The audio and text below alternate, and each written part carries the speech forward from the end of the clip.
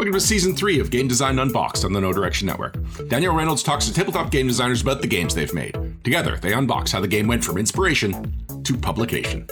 Thank you for joining me, Danielle, for Game Design Unboxed, Inspiration to Publication, Episode 55, Lost for Words. Today, we are joined by Amy Baio, the designer of You Think You Know Me, Flatter Me, Rabbit Rabbit, and our spotlight, Lost for Words. Also, you are the owner of Pink Tiger Games, which published all of these. Thanks for being on the show. Thanks for having me. Hi. Of course. I'm glad we got to do this. It was fun meeting in person and now finally talking and recording this episode. Totally. I'm so happy. That was my first time in Philly, first time going to PAX Unplugged, and I was so happy to meet you in person. Oh, yay. I hope it was a good experience then. Yeah. It was all just, it was great. I got to see so many people that I've talked to online for the past, few years, and just connect in person. It was wonderful. And I always love to talk about my games and hear about what people are doing and how people are, and just vibing in person is a whole other experience. It's wonderful. Oh my God, for sure. So then how did you get into the gaming industry initially? Well, I came up with an idea for a game one day, and I never saw myself as a game designer. It was one of those lightning bolt moments that I still feel like I'm talking about someone else when I talk about it. Like, it was so strange. I was just in my kitchen. I was making some food, and pretty much the whole concept for You Think You Know Me popped into my head. I was just like, oh my goodness, we all think we know each other so much. We make so many assumptions because of everything that we all post on social media, but there's always more to learn, even about our closest people. And we just all think we know. So what if all the cards were I know statements? Because that's cheeky. It's funny. We're coming in so confident and hot. Like, I know this about you, but maybe you don't. And that's okay. Like, it's good to be curious. And so I immediately said to my son, who's sitting there nearby, and I was like, Elliot, I just came up with a game idea. And he knows me very well. And he was like, what? Like, it was an absurd thing to say. And he said, a video game? And I said, no, a card game. And again, he was like, what? With even more veracity. And I was like, I know, right? And he's like, what is it? And so I immediately explained it to him, just as I just explained it to you. I was like, they're all I know statements, and you guessed how people would answer. And he was like, that sounds pretty cool. And he was like 13 at the time. And I was like, So I gave it a couple of days of like trying to write it all out before I told my husband, because my husband is, sort of works in all these creative spaces. And I was excited to share it with him, but I wanted to have it really formed before I was like, what do you think? Do you think I could do this? And who should I talk to? My husband, side note, was the first CTO of Kickstarter. The first and only. They've never had another chief technical officer after him, technology officer, whatever. So he had run multiple projects by that time, and so we knew a lot of people in all these different creative fields. So I came to him with my idea, and I was like, do you think we know people who could, help me find a manufacturer, and maybe I should run a Kickstarter? And so I carried around a prototype of You Think You Know Me that was just handwritten cards, right? And I met up with my friends, and I carried these cards with me, and I just started playing it with whoever would play it with me. And again, like, it was just immediate. It was really fun. It really worked. And I was like, this is so cool. And so that was in May. By August, I did the Kickstarter video, and by September, I was funded. So it was. And what year was that? Super fast. It was 2017. Okay, very cool. So the game was released in early 2018, March 2018. So that was kind of a long story, but that's actually how it all started. And I just fell in love with game design, fell in love with watching people play and connect while playing. I just thought it was the most fantastic thing I could ever, dream up. I loved it. No, that sounds cool, especially because like nowadays with the digital time that we're in, I know because I've gone on dates with people where they've made assumptions about me based off my social media presence. Yes. And I'm just like, that's not me. Or I've actually asked people out before where they refused to go on a date with me because they made some kind of assumption based off of photos they saw. Yeah. And so it's cool that you took that idea and that's what started you off and led you to eventually create the one that we're going to talk about, which is Lost for Words. So how do you play that game? So, Lost for Words is a game of untranslatable feelings. It's over 300 unique words from over 70 different languages, both ancient and modern dialects. And then there are also light action, like strategy cards in the deck as well. So, it's a total of 350 cards.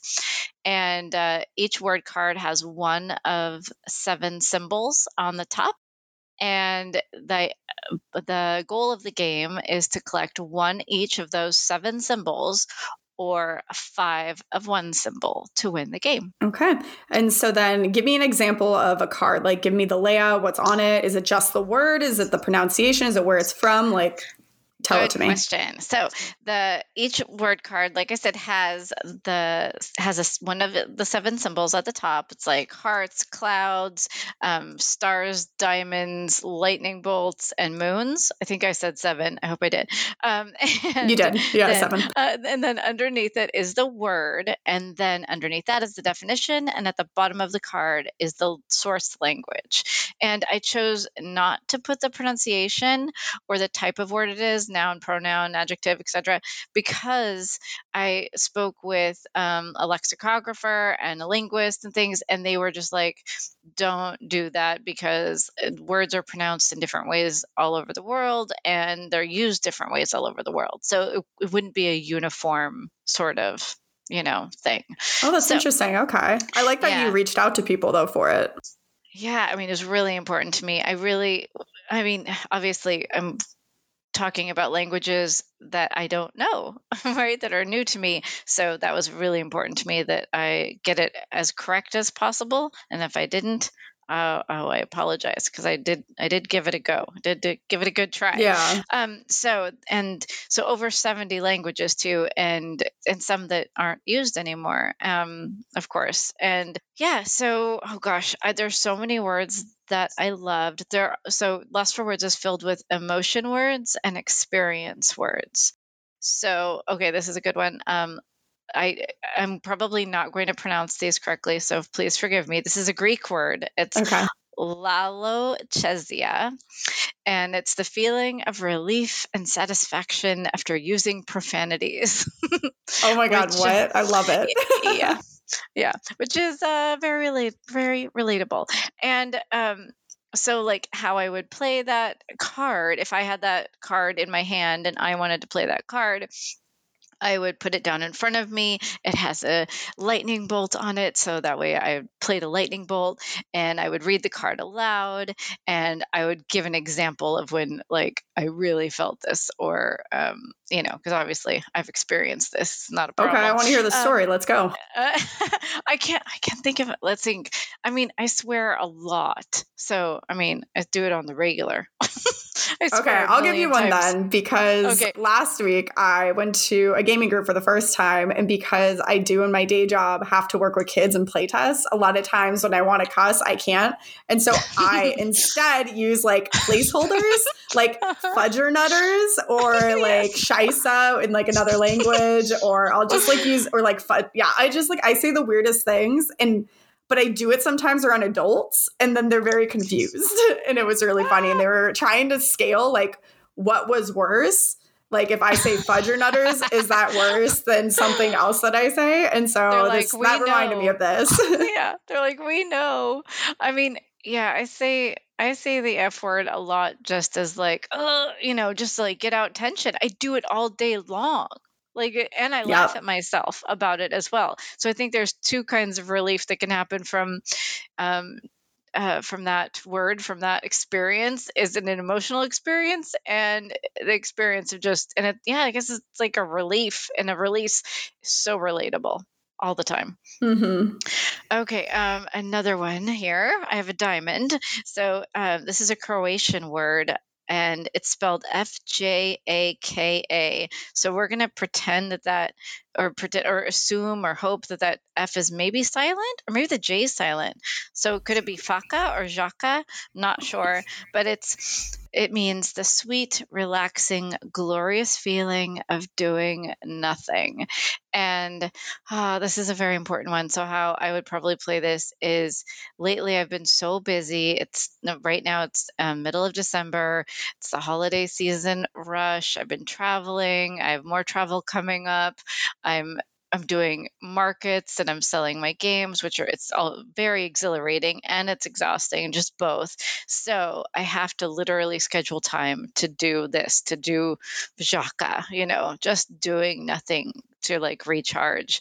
And it makes me feel so much better, even if I spend like an hour doing just nothing, So that's how I would play that word. But some of my other favorite ones are, I love this one. This is an Italian word, mozzafiato, the feeling of being so stunned and amazed by something or someone that it takes your breath away. It's beautiful. And wow. So as you can see, like the whole deck is filled with I could literally sit here for hours with you and we just talk about words. That would make me so happy. Like, obviously I'm obsessed with words.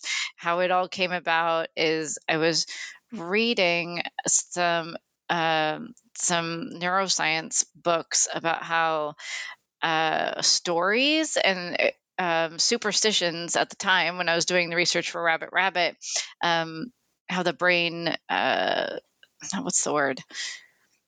How the brain processes stories, and all of a sudden I found myself reading about how brains process words, how brains process emotion words in particular, and then I knew I had to build a game around it, because what I tend to do is anything I'm obsessed with or love, I just run with and make a game about it. That's kind of my thing. That's so fascinating that okay, for this, you're just like, words are so fun, I would make a game about words? Like, yes. Okay. Yeah, basically. I mean, and the more that I read how beneficial having a larger vocabulary of emotion and experience words can lead to, mental health and well-being. And there's a term I'd never heard of called emodiversity. So it's the idea that we don't feel just one way all of the time. We feel many ways all of the time. And if we acknowledge that and have language for it, we're better able to process all of this, better able to communicate how we're feeling to those around us who care about us, and just feel probably better about what's going on in our own brains and bodies, And I found that UCLA had done papers about this, putting feelings into words, one of the papers is called. And then The Atlantic had done a bunch of articles about emodiversity, and there have been psychology, studies that all about the role of emotion and in languages, and and how it can actually help us. So I guess I was inspired for it to be therapeutic, but I don't set out for it to be therapeutic, or like used in a therapy way. I just hope that when people sit down and play any of my games, that there's connection, some sharing, some focused attention, and that people feel really seen and heard, which is my whole goal with Pink Tiger Games. That is so cool. And so then when you have to come up with like end game stuff, I mean, I feel like that's one of the issues with party games is people say it's an activity until you give it like a way to win. And so did you struggle trying to come up with a way to win? Because I know it's either 7 unique symbols or 5 of the same. Yes. I love that you asked that, because yes, I did. And you know what ended up happening is, because I kept on doing all these different iterations of Lost for Words, and my first 2 playtesters are always my husband, Andy, and our son, Elliot, who is now 18. So what we ended up doing is, every time I sat down with them with my newest iteration of how to play this word game, this emotion word game, they kept on being like, nope, it's not there yet. It's not there yet. And I was just struggling. I was like, I know it's not there yet. And finally, Elliot is a big video game person, and he has this like really amazing strategic brain. He's so much fun. And he was like, what if, and these action cards were like this. And he set the game design on a whole other path. And so he is my co-designer. He's my first co-designer for Pink Tiger Games. And he came up with the action cards. And as we played it and got into it, it all came together. So there are a few action cards. Let's see, 1, 2, 3. There's 5 of them in total. And there's about 7 of each peppered into the deck. And it just gives it that little oomph, to give you some light strategy. And what exactly do they do? Yeah. So there's one called, my whole idea was that the action cards had to be a bit generous because, again, that just goes along with my ethos of what I want a game to be like. So I want it to be strategic, but it can't ever be like a gotcha moment. I'm just not like that. So there's 2 generous, which is all players discard 1 card from their hand and draw a new card. And inevitably, this ends up kind of benefiting everyone because maybe you want to get rid of one of the cards in your hands because you don't want to play it for whatever reason. You don't like the word, or you can't relate to it at all, or it's too sensitive. You just don't want to talk about it. So that's why I called it 2 generous. And then Lost and Found is draw 2 cards, and you, of course, can build your deck even faster if you have more cards. Unpack Your Feelings is another, and you get to discard 2 cards. So again, get rid of some cards. You Found Me is another one, and it's use this card in place of any symbol you need. So you can use it for any of those symbols. So maybe that will be your winning card. And the last one is Away with Words. And for this one, you get to draw 3 cards. You have to play 1, and you get to discard the other 2. So that's probably the only kind of gotcha moment. Like if you draw 3, you have to figure out a way to play 1. Yeah, but 3 is a decent variety. I mean, yeah, I would hope so. And what other kinds of changes did you make when you were playtesting / developing the game? What other changes did I make when I was playtesting? Just words that didn't work, or that's a hard question. I don't remember a whole lot. It was mostly I was so in love with all of these words. It was a struggle to figure out how to pack in as much as I wanted and to make sure that I didn't lean on one language in particular. Because there's a lot of German words that are really emotion expressive, Dutch, a lot of, I forget what else. There's great Japanese ones, but that I didn't go too heavy in one language. So that was really important too. How did you start your research process for these words?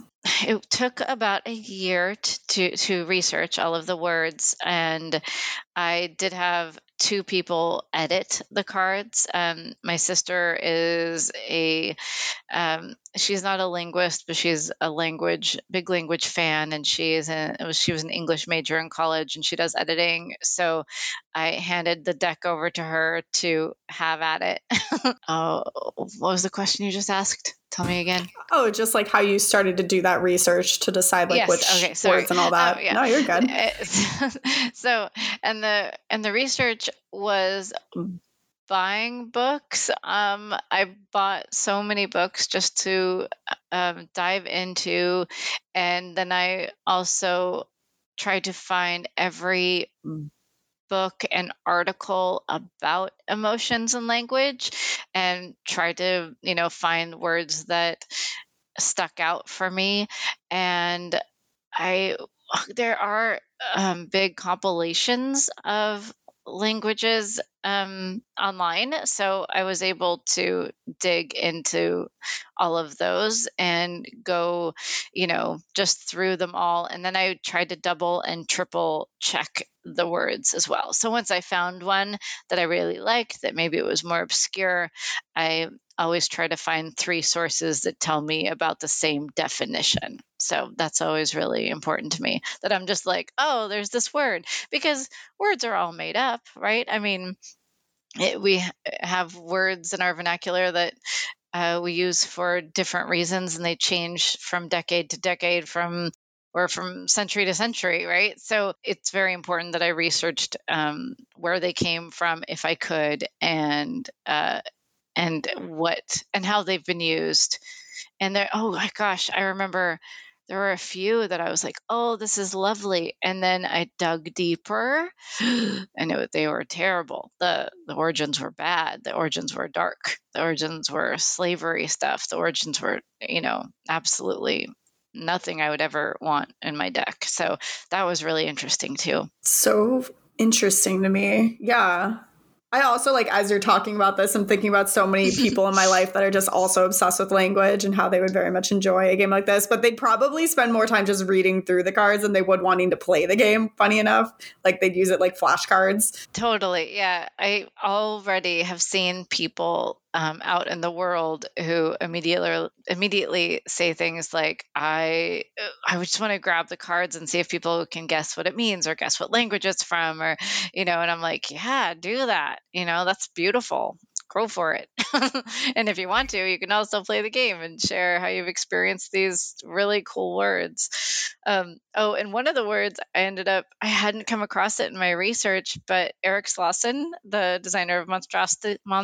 Yeah, and Tattoo Stories. I just adore him. And he tweeted at me and he was like, or maybe it was Facebook, I don't remember.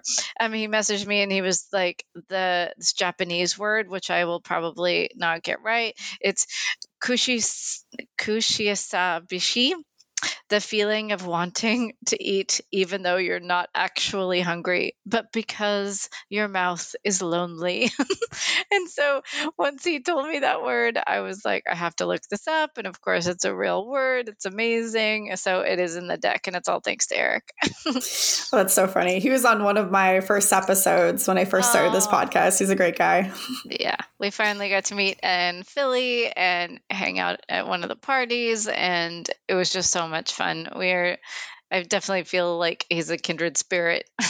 Oh, yeah, no, he definitely seems to be a fan of words and drawings and all that good stuff. It's so funny. And so when did you realize, like, hey, this game is good, I'm ready to, like, get it out there? And what was your process for getting it out there? As soon as I was playtesting with Andy and Elliot and I liked it and knew that I was feeling good about it, I had a prototype made at the same time I was researching artists, and this was all about a year ago. And I reached out to an artist in LA. Her name is Rosalie Monegro, and I sent her, a little drawing about, what I thought the illustration and the words should look like. And she translated what I did to just this gorgeous art that I fell in love with. And my son really wanted the game to be purple. So I was like, all right, you called it. It's going to be a purple game. Lost for words.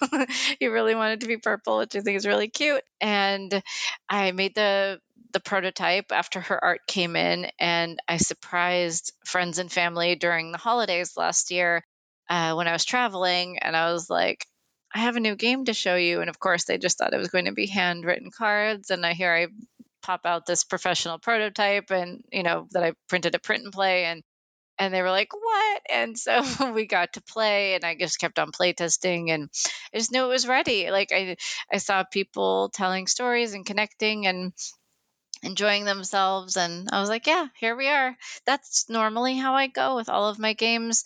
If I feel it, I think I'm there, and then I do a bunch of play testing, and then that sort of, puts the seal of approval, cherry on top. I know that it's ready to go. Very cool. And so then how long did it take in total from, like, the inspiration of the game to it being published and out in the world? Yeah. Well, I was doing research. I was ending the research maybe for Rabbit Rabbit when the idea came in my head. So it was a good little over a year. And then the Kickstarter for it was in February to March of 2022. And then it landed in stores in November. So, like, it's brand new. Oh, damn. So where can people find your games if they wish to buy them? You can find them online, and I'm distributed through PSI. So they are, anywhere that PSI sells in the hobby in market. And also my games are popular in like beautiful gift shops and all kinds of places. So I'm on Amazon, Uncommon Goods. You can find, not everybody carries every title, but you can probably poke around and find me in a few places. Mox Boarding House, and oh gosh, there's too many stores. There's amazing retailers out there. And that's what's funny, being in distribution. I'm new to distribution as of this year. Is I used to have all these personal relationship with stores, and I still do, the ones that I have been working with for a few years now. But when you work with a distributor, I don't get like a store list anymore. So that's been really funny. Like in Philly, I was talking to a retailer and he was like, yeah, Amy, I have all your games. And I was like, that's amazing. Thanks. Like, it was such a delightful thing to hear, but it's not something I know anymore. That would be really interesting, like switching from talking to these people all the time to just showing up and being like, oh, you have my games? That's cool. Yeah, I mean, that's a nice surprise. And I'm still bothering distribution to like, I'm like, give me a list. I want to be able to follow people on social media. I want to follow the stores that carry my games and repost them. It's all about community and support, and that's what I'm all about. I wouldn't be here if it wasn't for all the community and all the support that I've received. And so it's tremendously important to me that I give that back. That's what I love about this community. There's not, like, I don't think of like real estate agents as doing that or like any other job category. I mean, I'm sure there are other ones that I'm just not familiar with, but that's been one of my favorite parts about gaming, is just that community you build within playing the games or designing the games or going to conventions, all of it. It's great. Yeah, there's space for everyone. And like, there are so many people still to reach that don't even realize that they would love to play all these different kinds of games. That's what I find when I'm talking with people, when I'm selling games, especially at lately these holiday markets that I've been at. It's so sweet. Like, people are like, oh my gosh, people still make games. I'm like, this is adorable. Are you serious? I was like, yeah, like 800 games a day come out. Like, and people don't know it. There's still so many lovely people to introduce games to. Like, there's just never the well is overflowing. Like, there's plenty of people to reach. Oh my God. Yeah. It's so funny. My mom called me one night and she's like, so I went to this Friendsgiving thing and my friend's daughter apparently came over the game. The kid's like 7 or something. And so the friend was just like, hey, so this is the game idea. Tell it to your daughter. And then like, if it gets made, like just give us a cut. And I'm just like, and my mom's like, that's not how it works. It's not that easy. And I like heard the story and I'm like, yeah, it's not how that works, but very cute. And then I was like, tell her to tell the kid to like do the Young Inventor Challenge. Oh yeah. Yeah. For sure. So I was like, here, try this instead. But no, I wish that's how easy it was. That's hilarious. Yeah. I mean, I don't feel like it's super hard. You can make a game if you want to make a game. You can make a one-off game. You can do print and play, or there's other avenues. But like, if you want to put a game into the world, it depends on what your goals are, right? How reachable things are. But yeah, I mean, I'm a weirdo dreamer. I'm just like, oh, you can do it. There's a way. I don't think that's weird. I mean, that's how you got where you are now. Yeah, being a weirdo. Just kidding. I'm definitely a dreamer. In fact, there's a word in Lost for Words. Let's see if I can find it. The word is like Dartle-dum-doo, which is so cute. Okay. It's got to be in here. And I think it's like daydreamer, head in the clouds person. And I'm like, yeah, that's me.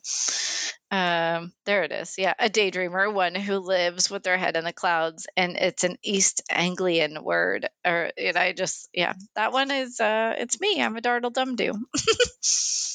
I mean, honestly, I probably am too. I have a hard time focusing some days because I'm just like, ooh, what's this idea? Well, yeah, my daydreams help me come up with, new ideas too. Oh, 100%. Inspiration can knock on any door. Yeah. And when I'm daydreaming, I'm more open to all kinds of silly, fun things, you know? Oh, because I'm not normally, but the other part of my personality is definitely this word. So this is a German word. It's Elkrankheit, and it's literally means hurry sickness, the feeling of always being anxious and in a rush. And I also find that very relatable, because when I have my eye, set on something, if my plans, like, I'm definitely a hurrier, so much so that it does put me too much in that state of rush, rush, rush, go, go, go, anxious. What if it doesn't, work out? And, it doesn't serve me. That's why I have to have a balance of being dreamy and finding time for rest and to do nothing. Yeah, I'm kind of really bad at that. I normally need other people to slow me down. Like my friends be like, "Hey Danielle, we're gonna just have a day of games or like watching TV," and I'm like, "Okay, that's probably good for my health. Let's do it." That is so sweet. I don't think there's a word for when your friends do that for you, but see, you should make one up. I should make one up. Yes. Oh man. So then, all right. Well, then, what was your favorite and your least favorite part of this journey of this design in particular? Least favorite was probably just the frustrating bits of like, how do I highlight these words in a way that's not just, guess this word, like obviously that's a fun thing to do as like a side byproduct of the game, but that's not what I wanted the game to be. So it was really important. Again, all my games are about, sharing and not a requirement of sharing, right? Like you can share as much or as little as you feel comfortable. So that part is always frustrating, like finding that nice balance and finding a balance always with each of my games that is deeper stuff to sillier stuff. Like there has to be all kinds of things. You can't just pick up every card and be serious, that would just be like, oh, I mean, too heavy. And that's not how life is. That's why I was talking about the emo diversity before. We experience all different emotions all the time.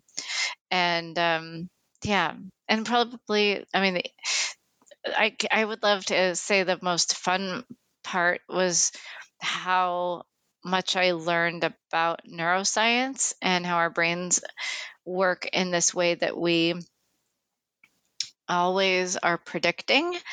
So we are not necessarily reacting because we're reacting. We're reacting because we're trying to predict what's going to happen in the next moment all the time. And that to me was a game changer, if you will, like understanding that my reactions to things are just my brain trying to predict me from, and it's only logging into my own past experiences, and it's always trying to keep me safe.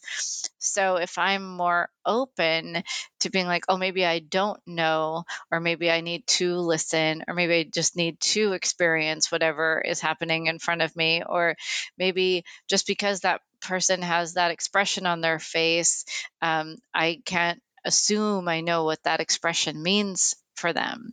Because that was another part of the research, was learning that we've been told that like we're all human emojis all over this planet, and that's just not true.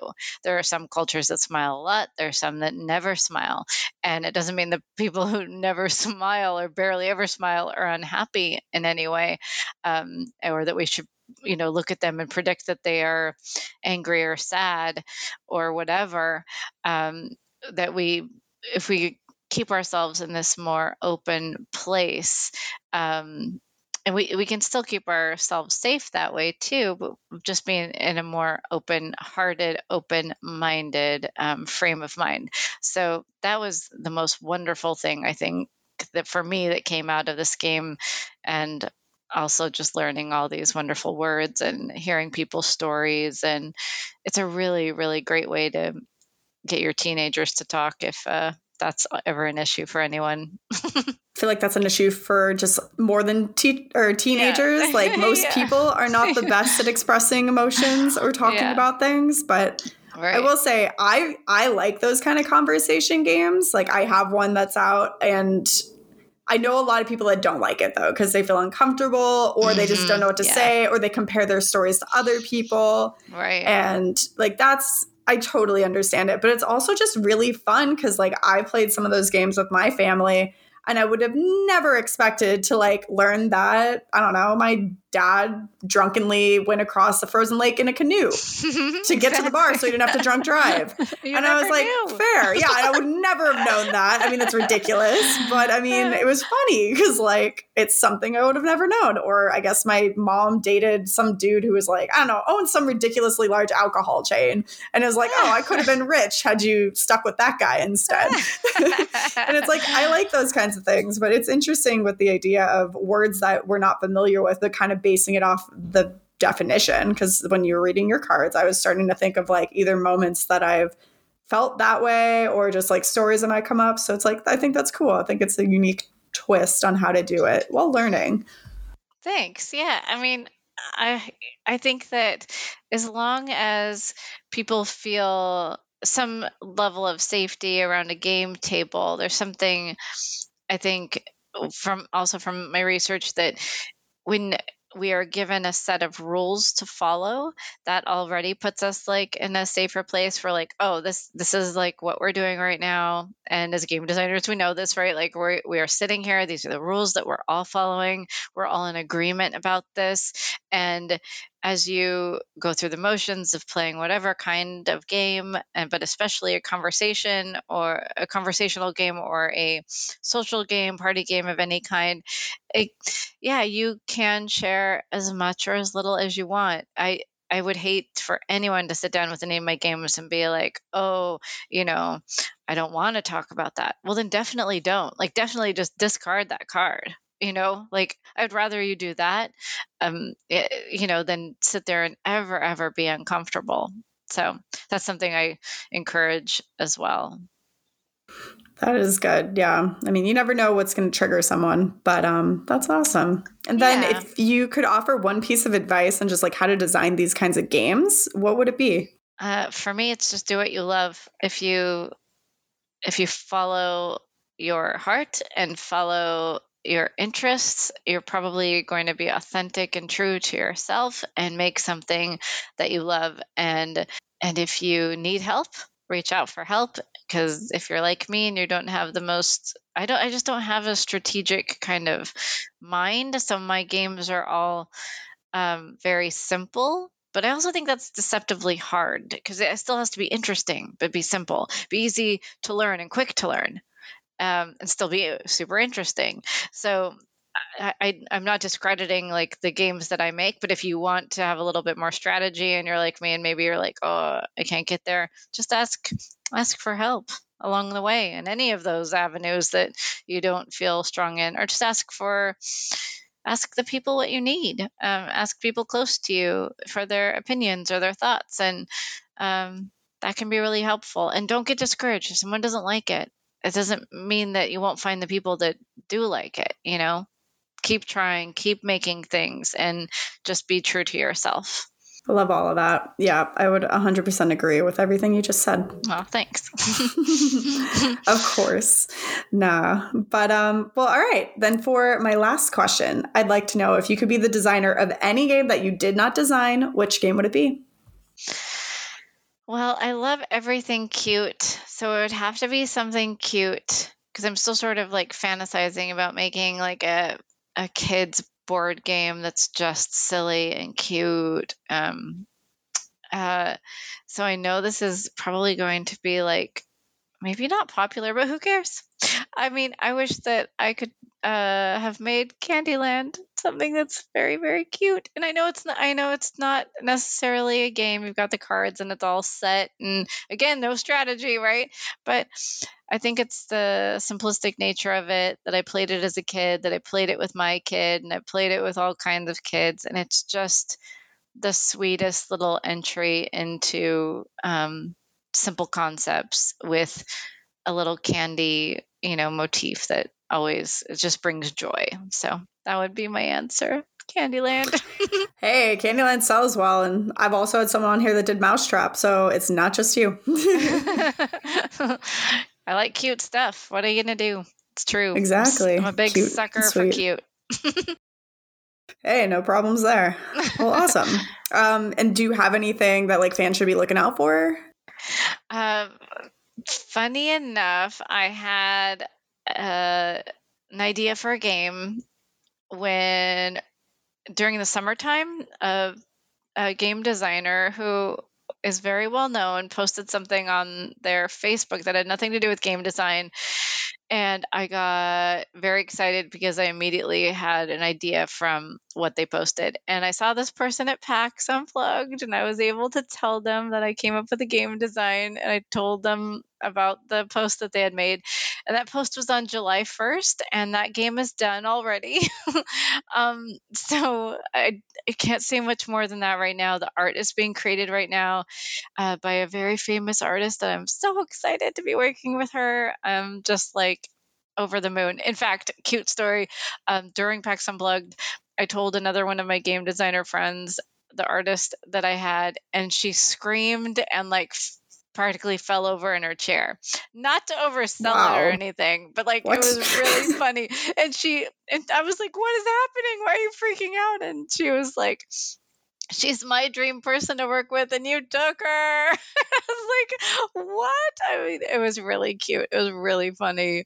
I was cracking up. It's a moment that will be in my brain forever because it was hilarious and really I feel cute. like I want to make guesses on all these people's I names, know. but I'm not going to because I feel like you wouldn't be able to not say it if I was right. So I'm not going to guess. But Okay, I mean, I feel like I didn't get their explicit permission to say their names, and you're so good. until I do that, then I will totally tell the story in a different way. But yeah, that's my story at the moment. So now I'm trying to decide if I want to do a Kickstarter in January and just like maybe at the end of January and just like run with it, or if I want to wait a little bit longer, or if I just want to self-publish and just not fund on Kickstarter. But it is kind of fun and another exhilarating thing to do, to see the interest and build a little funds for the project. So yeah, that's what I'm doing next, and I absolutely love it, and I'm super excited. And I'm sorry I can't tell more. It's very rude of me. I'm so sorry, but keep an eye on Pink Tiger Games, and you'll see it. You'll be the first to know. No worries. You're not the only one who has to be like excited but secret. I feel like that's a lot of people. I know. But hey, it's good that you have things to be excited about. So now everyone else has things to be excited about. Oh, thanks. Yeah, I mean, it's all just so fun. Like, I can't overstate it ever. It's just the funnest industry to be in. It was like, I know I already said I had my last question, but I'm actually going to lie because I had another one.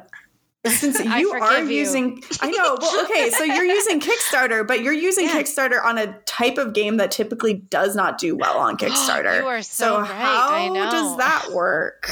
Yeah. So it's funny. Each of my Kickstarters, and I will be very candid, has made a little bit less each time, but I've still been able to build my whole business on them. Like, You Think You Know Me, I asked for 15,000 and I got like nearly 29. And then Flatter Me, I forget the exact numbers, but it was it was less than the 29. And then for Rabbit Rabbit, it was less than Flatter Me, and for Lost for Words, it was less than Rabbit Rabbit. But still, I'm just asking for enough at this point for the last two projects in particular. For Rabbit Rabbit, that's not true. I was just going to say that I didn't ask for what I needed. That's not true. Rabbit Rabbit, I did ask for what I needed, and thank goodness I got it, which is awesome. But for Lost for Words, because I've built up the first three games, I was like, I'm not going to ask for a lot in 2022. I just don't feel like I should. Like, it didn't feel right. And I thought, this niche game, like, I don't know if people will immediately understand it, and until it's like out there in people's hands, and then I'm I know when I see people play it, they'd get it and love it. So yeah, my Kickstarters aren't your $1 million situations. They just aren't. But what they do is they fund what I need them to fund, and they are great for pre-sales. And yeah. And I have a special place in my heart for Kickstarter because, my husband being, worked with the founders. I knew the founders of Kickstarter, who are no longer, a part of the company anymore, since it was coming up till it was just like, it was an idea, and it's exploded. And now what Everett just said, Everett's the new CEO. He just said they've raised over $7 billion in all these years. And with their ups and downs, I'm one of those people who just has a special place in my heart for Kickstarter. So I'll probably always go back. Okay. Hey, well, thank you for answering my actual last question then. Are you sure? I can keep talking. I am so sure. No worries. No, this was fantastic. And for everyone who listened to the episode, thank you for joining us for this episode of Game Design Unboxed. Inspiration to Publication, episode 55, Lost for Words. And thanks again, Amy, for joining us. If anyone's trying to find you online and like your games and everything, where can they find you? PinkTigerGames.com and Pink Tiger Games everywhere. And my personal is Heart Shaped Sky. And I always post a little bit, about personal life and a little bit of game life. But Pink Tiger Games is where you'll find all of the game stuff. And thank you so much for having me, Danielle. Thank you. Oh, of course. Yeah. And for anyone looking to find me on social media, you can just find me as Token Gamer, and that's GAYMER on Instagram and Twitter. But yeah, please, thank you for being here and indulging my extra questions. Anytime. Awesome. Thank you for joining Danielle for another episode of Game Design Unboxed, Inspiration to Publication. If you'd like to hear more great gaming podcasts, check out NoDirectionPodcast.com. Join us next time.